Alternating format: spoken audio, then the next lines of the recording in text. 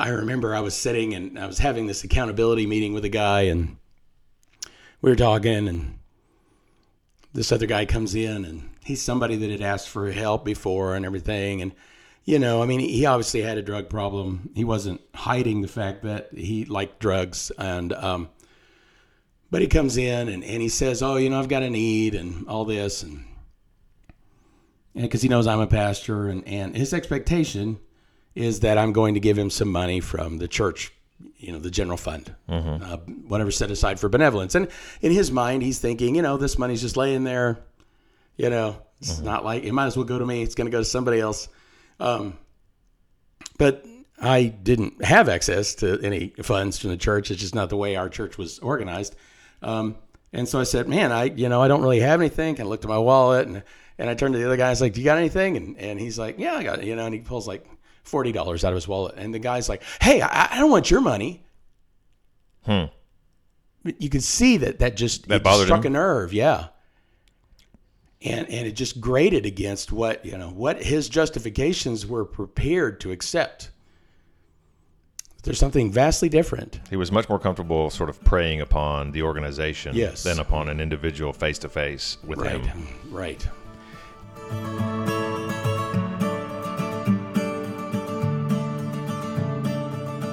Welcome, everyone, to the Faith Recovery Podcast, where we're seeking to recover faith by recovering the faith. I'm Kent. And I am Nathan. All right. And we're here to talk about Simple Church. Nathan, you have been with some other people starting a Simple Church here recently, just getting started. And you're calling it a Simple Church, not a house church. It's not a traditional church. It's not a house church. It's a simple church. Yeah. And you wrote something that we're going to read in part to discuss today, as to give us material for the podcast discussion. We think the podcast discussion could be a resource for people in the church, outside the church, the Simple Church. So, maybe do you want to start with the story, the background as to why this document about Simple Church? Yeah. Good idea. I will. So I always dreamed of being in ministry. And for 14 years, that dream was kind of frustrated, I guess. There was lots of things. Long story. Won't go into it. But when I finally got the chance, I remember the first day that I was full-time, and beads of sweat were breaking out on my brow. Okay. Stressful day. Yeah. Well, it wasn't. I don't even know if anything really stressful had happened. It was before anything had happened. It was like this weight that had landed on my shoulders, and I was just, it wasn't even a big deal. Top leadership was great. They weren't trying to pressure me. They didn't, lay a bunch of demands on me or anything. I couldn't really pinpoint it. But that heaviness would come and go. But it would always come back. And one day after about, 18 months or so in this role, I remember being at the prayer room. We had in our offices, we had a separate room that was set aside to pray. And I was in there and I was just asking God, it's like, why is this so heavy? Because it wouldn't leave, I would pray and it would come back. And it seems like it was just inherently heavy. And there probably could be all kinds of reasons why something like that would be the case. Reasons that would relate to my own issues and stuff like that. Again, I don't think it was the church or the ministry or anything external. And so, which I guess occasioned the question. I probably would have known why if those other things were the case. But I felt like, sometimes you just hear a thought will pop up, but it's just so out of the blue and clear. You think maybe this is the Spirit, maybe this is God speaking.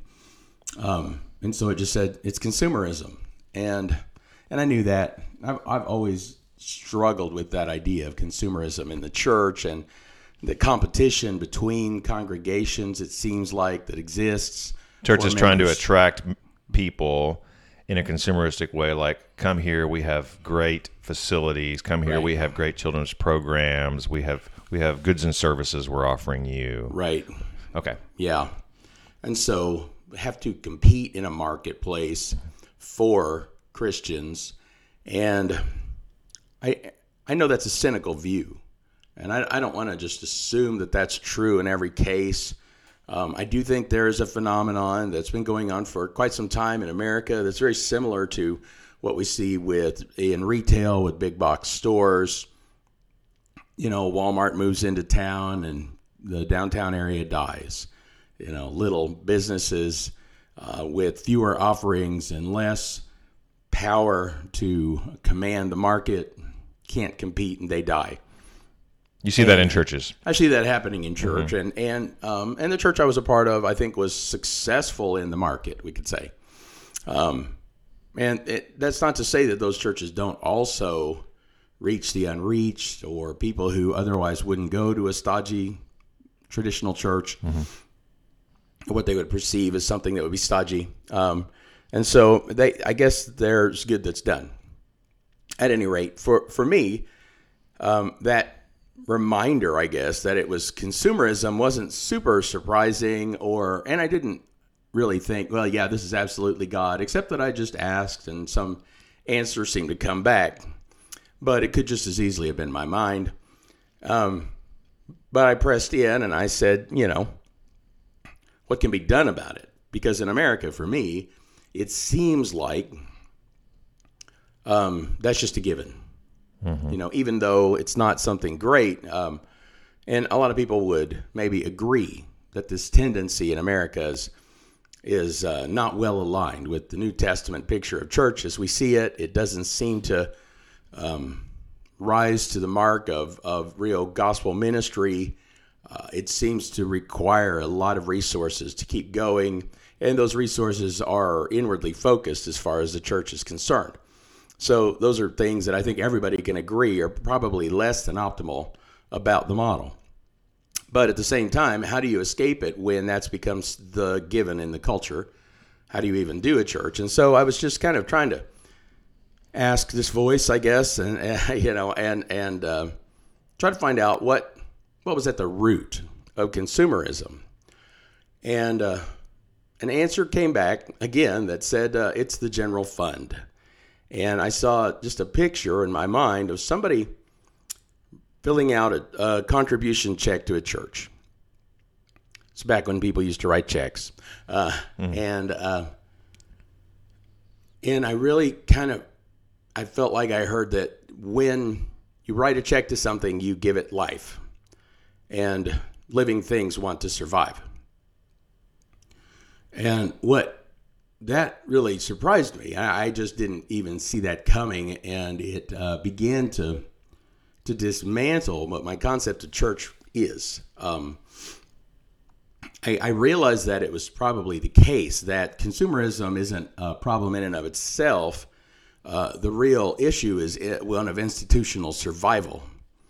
And if you have a bunch of institutions and all of them want to survive at the same time, they're going to compete. Right. In a limited marketplace, they're going to compete. And that competition is going to create ever larger programs, that there will be whole disciplines devoted to, we wouldn't say it that way, but winning in the market. We might call it a church growth strategy or something.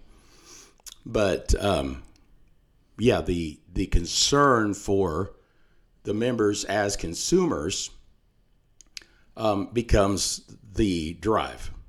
Whatever else we've written on our letterhead, so we want to evangelize the world or whatever, give glory to God and everything. But all of that has to be subordinate to survive. Keeping these people here and attracting more. Right. So, and we begin to say, hey, we're doing a lot of good here. Yes, this bad thing happened. And yes, we're going to have to do bad thing B to cover bad thing A. But it's because the church scandals we've been reading about in the news. Good thing X, Y, and Z that we're doing, and we have to maintain those. And so we have a fiduciary responsibility. Mm-hmm. Yeah. And all of that, it sounds, obviously way too familiar. But the root of it is this sense that our institution is the agent of God's work in the world. And that becomes the given that I think is the beginning of the end for church as expression, corporate expression of the gospel message. So I'm just, back to my little story, I guess I pressed in and I said, is that even possible? Mm-hmm. How would you even begin to do church without a general fund? And by general fund, I mean rote, undesignated giving. Give to the institution. The institution will determine how to spend the money.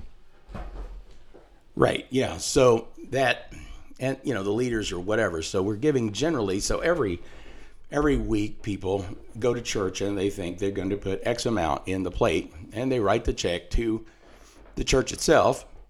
Mm-hmm. And then the leaders of that church make the decisions on what's going to be done with the money.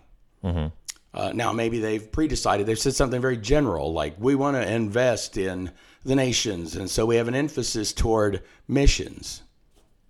And they've said that very generally. And then you put $100 in the plate because you believe in missions.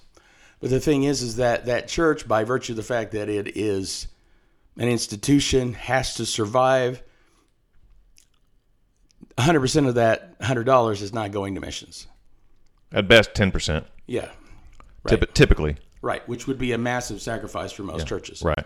Most churches would not even be able to do that. Uh-huh. But what they would do is they would hire somebody who would be in charge of their mission emphasis.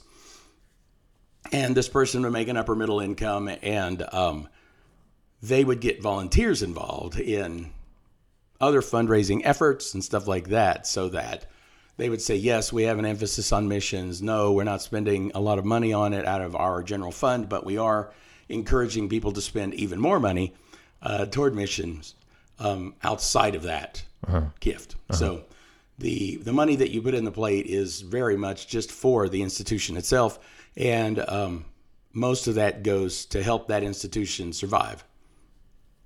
Right. At the bottom line. Yeah. Yeah. Pay the lease, the mortgage, pay the staff, make the worship service happen, the children's ministry happen, right, and so on and so forth. Right. And so a lot of that comes down to 90 minutes once a week. Sure. So if you're going to do a heat map on or whatever on how this money is spent, ultimately, the vast majority is on that. And so it just seemed like not great use of funds, but it was an assumed. But for me, I just started to see this picture of a church that could be just choosing not to have a general fund, by allowing for ad hoc specific giving as opposed to just a rote collection every week. That it would free up, number one, it would retain the agency for people's money in the hands of the people who had it, and the people who'd earned it, and that they get to make the choice as to where it goes every time they let go of it. Mm-hmm. Now, a lot of times it's taught that this is an opportunity for you to trust God.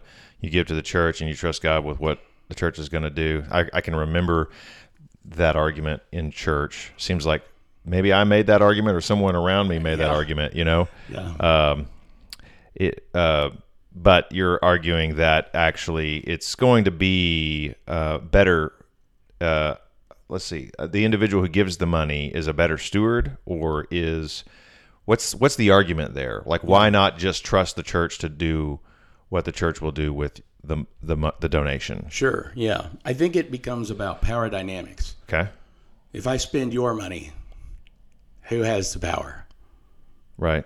You do. Right. If I decide where your money goes, I think that, yes, trust God. Trust God with what he's going to give you. Give beyond what you can afford. Trust God. But that needs to be your choice.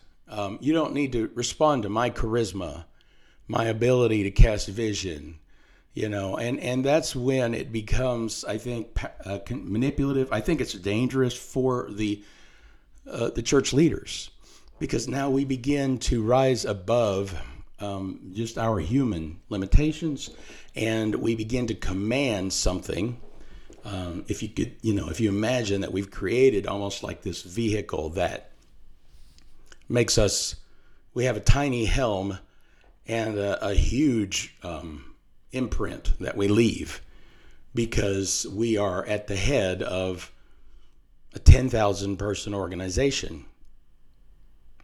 And now that person, by default, whoever is the top leader, especially if you have a very, triangular leadership structure, very top down, that person, I'm sorry to say, aspires to godhood in some way, whether they know it or not.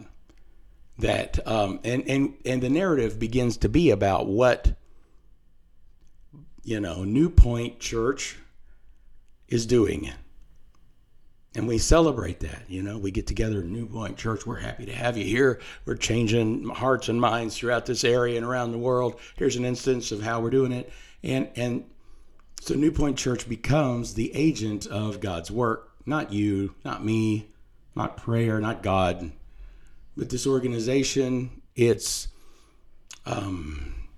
momentum, the traction, all these kinds of words that we use, these leadership dynamics become the engine that seemingly and supposedly is driving the fulfillment of God's will in the world. So New Point Church is meeting needs and changing lives, and it's doing so with your donations, as opposed to I see a need and I just give directly to the need and I meet the need. Right. Instead, I give to the church, and the church finds the needs and decides what's important and changes lives. Right.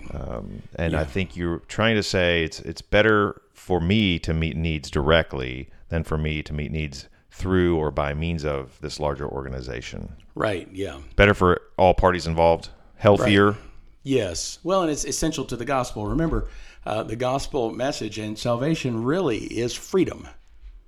And freedom has to include the rights over my property, or it's not freedom at all. If we said, okay, property rights are out, and everything that you make and your work and everything is just going to the central government. Other than that, you're free to do whatever you want. Is that person going to be free ever? You have to have a certain amount of resources and final control over those resources, or you're not free.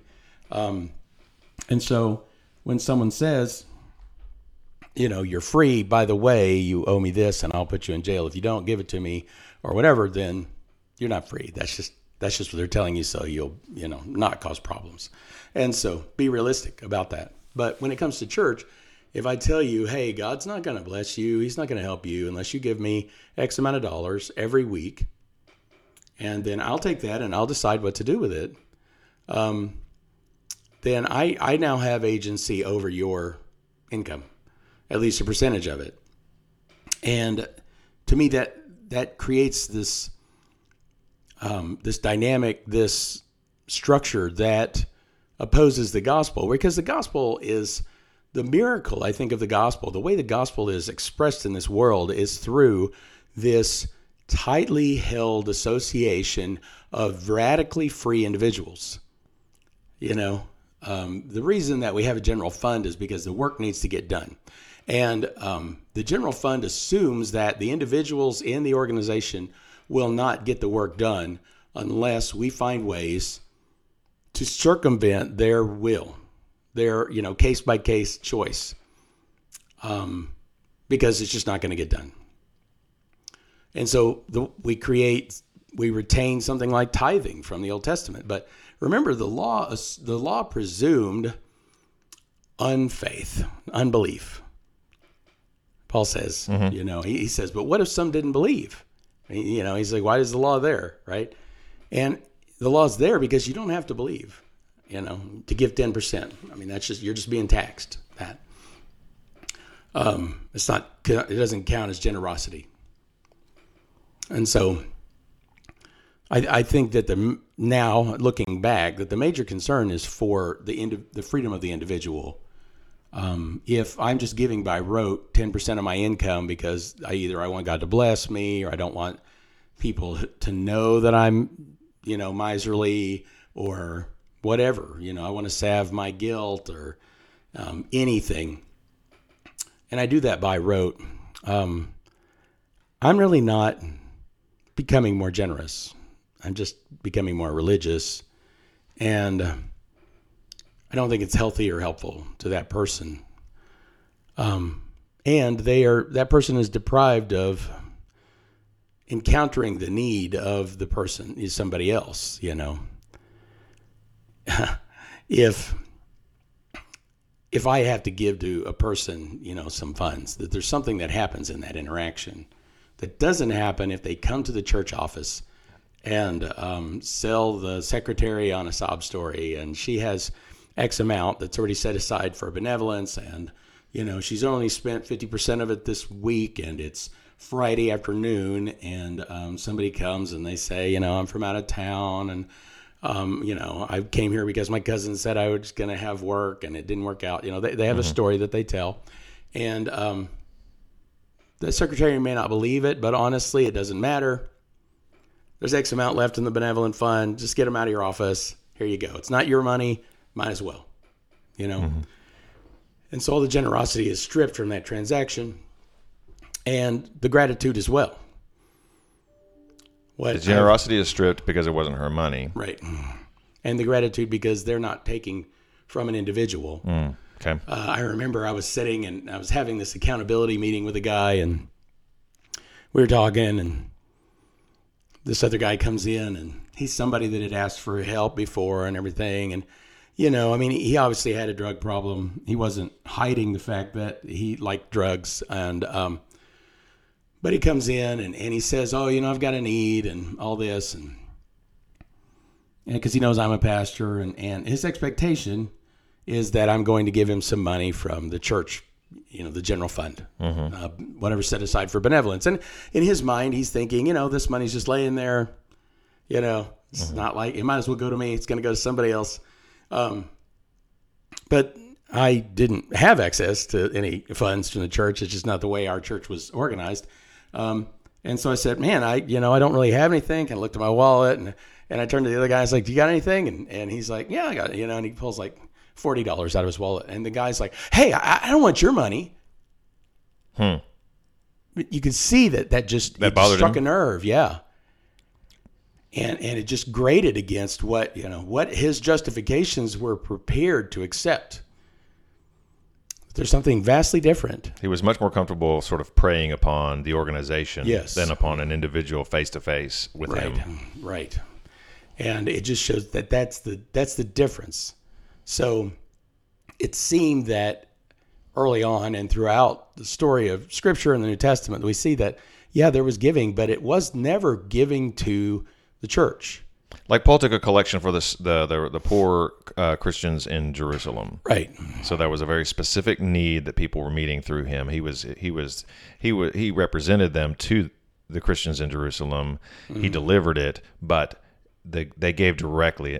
Otherwise they were giving directly to the Christians in Jerusalem. He just mediated because there was a geographical distance gap. Right. And because the need was so great that it would have taken maybe a year or something to collect enough. So yes, logistically getting it directly over there, they couldn't wire it straight over. But also in terms of just the amount that was needed, there were obviously at that time more Christians in Jerusalem, since that's where it started. And so these other little churches throughout the world, maybe they were 100 people strong, and there was a few thousand believers in Jerusalem. So just in terms of numbers, being able to send them significant aid would have taken some time to collect.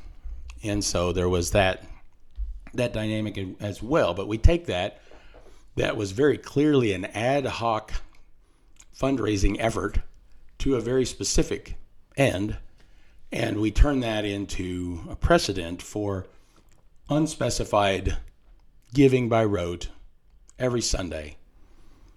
And that doesn't seem to be the case. I think about in the first century and the believers are selling everything they have and they're giving it to people in need or whatever. They're selling property and stuff.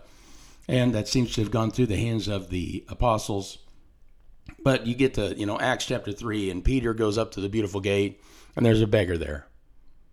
And he's lame in his feet or whatever. And Peter says, "Silver and gold I do not have." Don't have access to the general fund. Right. Is how you take that. Well, it just seems to be the reality that, in chapter 2, it doesn't specifically say that they gave it to the elders to be the executors of, but it says they sold property and possessions and gave to anyone who had need. Later, we see that they brought it to the apostles' feet to be distributed. So that seems to be the way it was handled. But when Peter comes up, and here's an external benevolent need. There's somebody who has a need, someone who's, asking for help. And Peter says, "Well, I just don't have it, man. I personally don't have it, or there isn't a general fund I can dip into here." Right. And so, the way we would do it is we would, write them a check, and then we talk about all the people that we're helping out there at the temple, and then you feel good because you are part of that by extension. Now, truth of the funds is maybe 25 cents of your $100 went to that person, but you feel good. You feel like you did something, Now, if you were walking by them and you flicked a quarter at them, you probably wouldn't feel good. But because you're part of this organization that's doing all this good, now you get the feeling that you're, some sort of satisfaction about it, but it really didn't come through any kind of generosity, and it didn't incite any kind of gratitude. And so that's kind of what I'm saying. What about the previous passage that you referenced where the people are selling properties and they're meeting needs with those, but there also seems to be a mediator in a sense that you referenced a verse where it says they laid it at the apostles' feet? Yeah. Yeah. So how is that not the general fund? Because it is going specifically to the needs of their, brothers and sisters who are there. So it's being turned into food, and then that food is being given to the people. So they're giving toward a specific end. They've chosen to what they would give. Now, the fact that it's going through someone's hands and this is this notion of a minister, right? This is somebody who's just taking resources from A and moving them to B, but there's not this executive power that is a part of that transaction. If I say to you, "Hey, Sunday, there's somebody, we were having our meeting, and it's people who have, whose lives are kind of wrecked, I guess. If they see several cars at a church, that's generally when they come by. And so she came by for something, and she had kind of got the attention of one of the people that were in the meeting, and she was kind of keeping all of her attention, talking to her, giving her story and everything. And you could tell that person just felt like she couldn't get away, but, and rejoin the meeting, but at the same time, because she felt for that person. So I'm usually reluctant to give in that case because I know that it oftentimes it just kind of perpetuates a very unhealthy cycle in the person's life who has the need. At the same time, more recently, I'm like, just give it to them. It's their choice, So just reached in my pocket, had some money. I give it to a young, a girl that's sitting to my left because I'm like facilitating the meeting. I can't leave. And I say, would you just take this and give it to that person, And so she gets up and she goes over and gives it. Now, at what point, who was deciding what to do with the money? You decided. Right, right, But now, you delivered it through your agent. Right, yeah. Now, your minister, your representative. She'd taken half of it, put it in her pocket, the other half gave it to the person. She decided. Right, she decided. There's a problem, right? Or she decided she was going to give one to her friend and one to, then that's a malfeasance, right? And so that's what I'm talking about. If the apostles come and they say, "Hey, a lot of the people here are from out of town and they don't have any resources. They brought only so much for this trip to Pentecost, and now they're running out. They're going without. Some of you live here. Some of you own property here.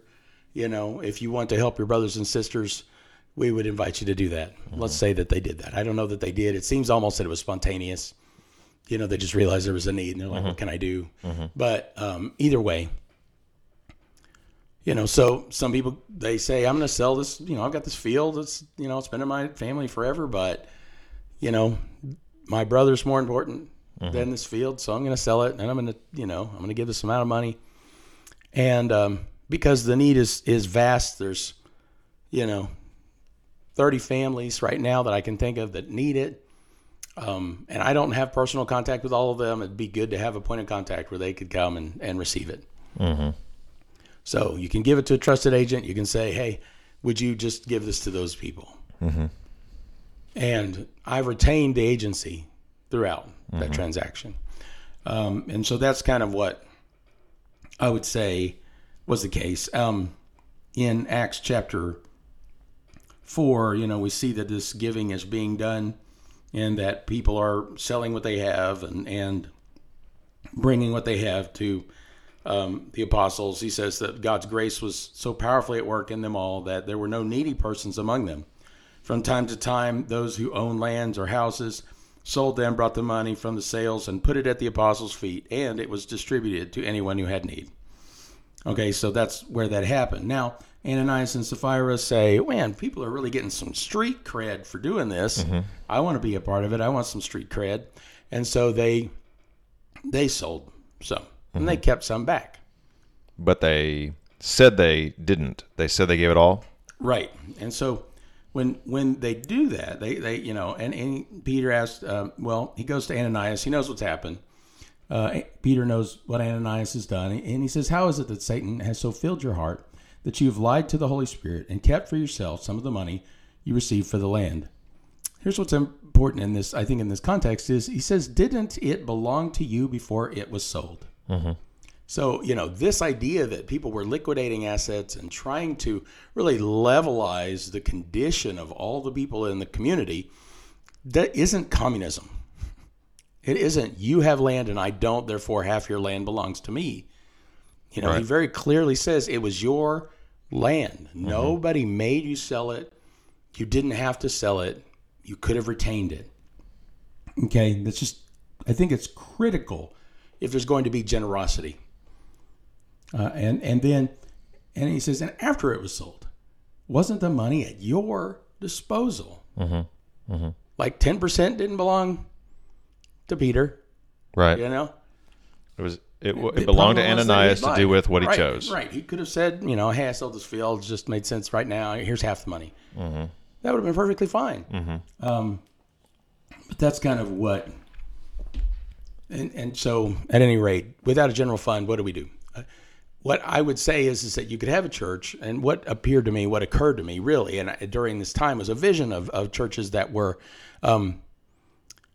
What you couldn't do is have a big mega church, chances are, unless you just had a real benefactor. Basically, an individual or a few individuals who wanted to pay for a meeting place could.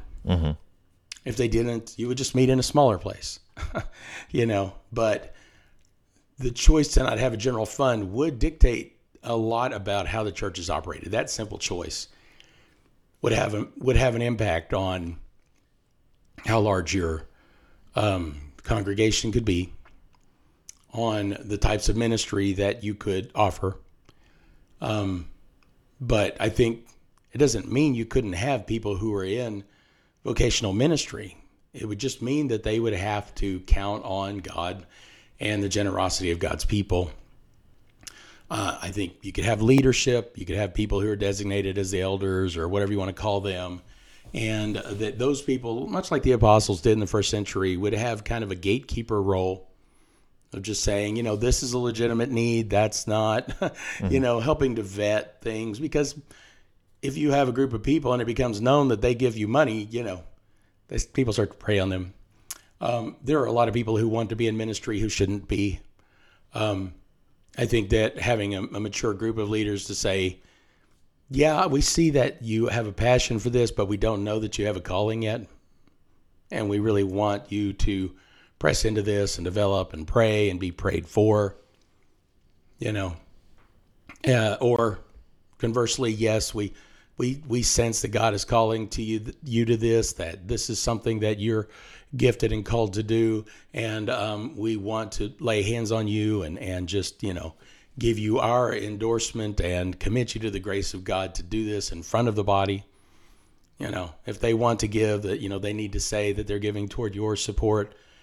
We will, give you what they do, and we'll write the check out of the church, with the church's name, but it will be designated to you, and we will pass it straight through, that kind of a thing, so that if someone needed a tax advantage or something, they could still receive it, but they don't have to turn over their agency to a group. So that's generally. And you're describing leaders, pastors, elders, most of whom would be in this scenario bivocational.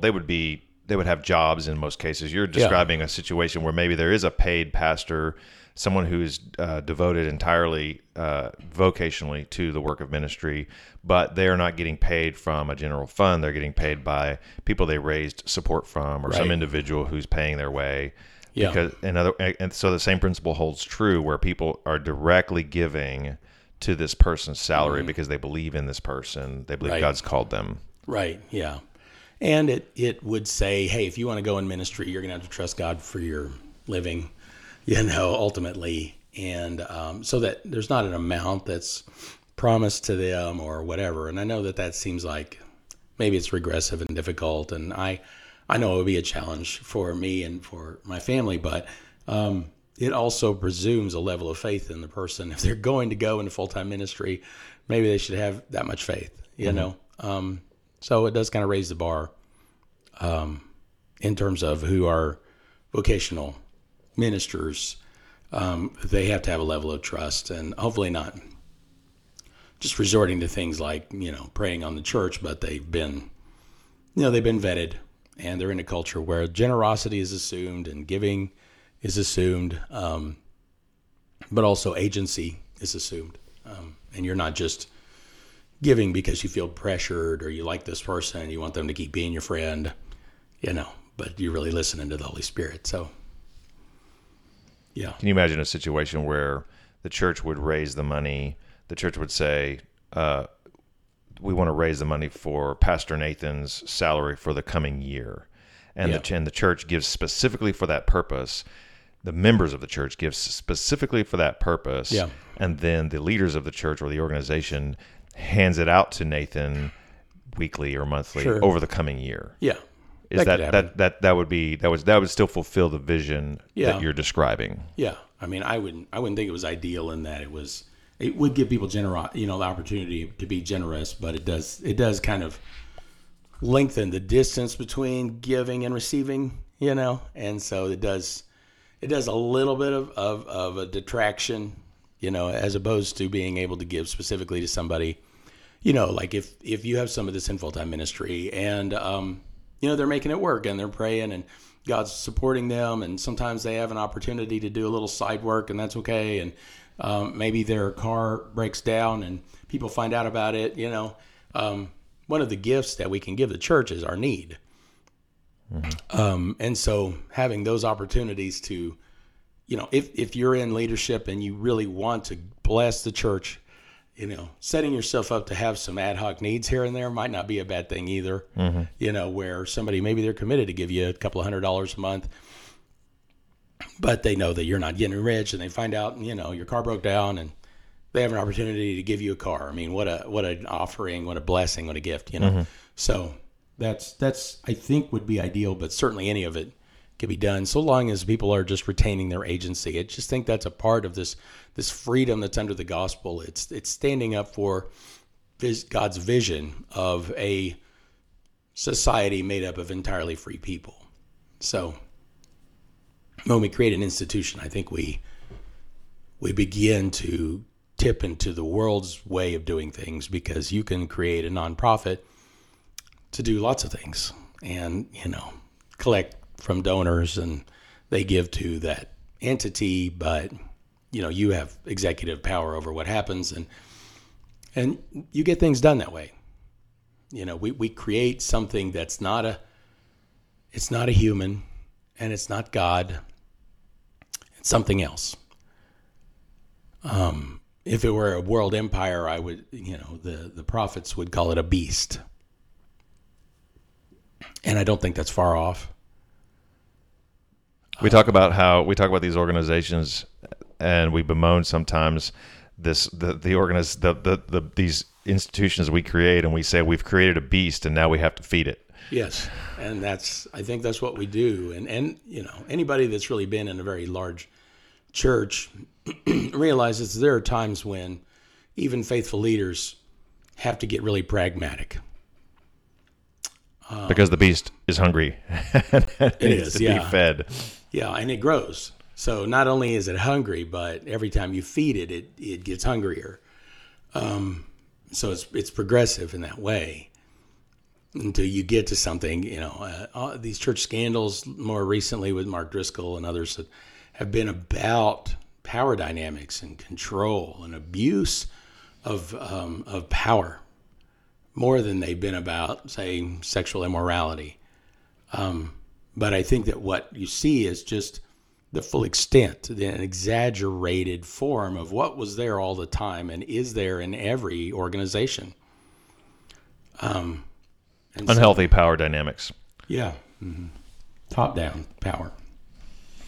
Well, that just is one point. We talked about the general fund today and consumerism. Yes.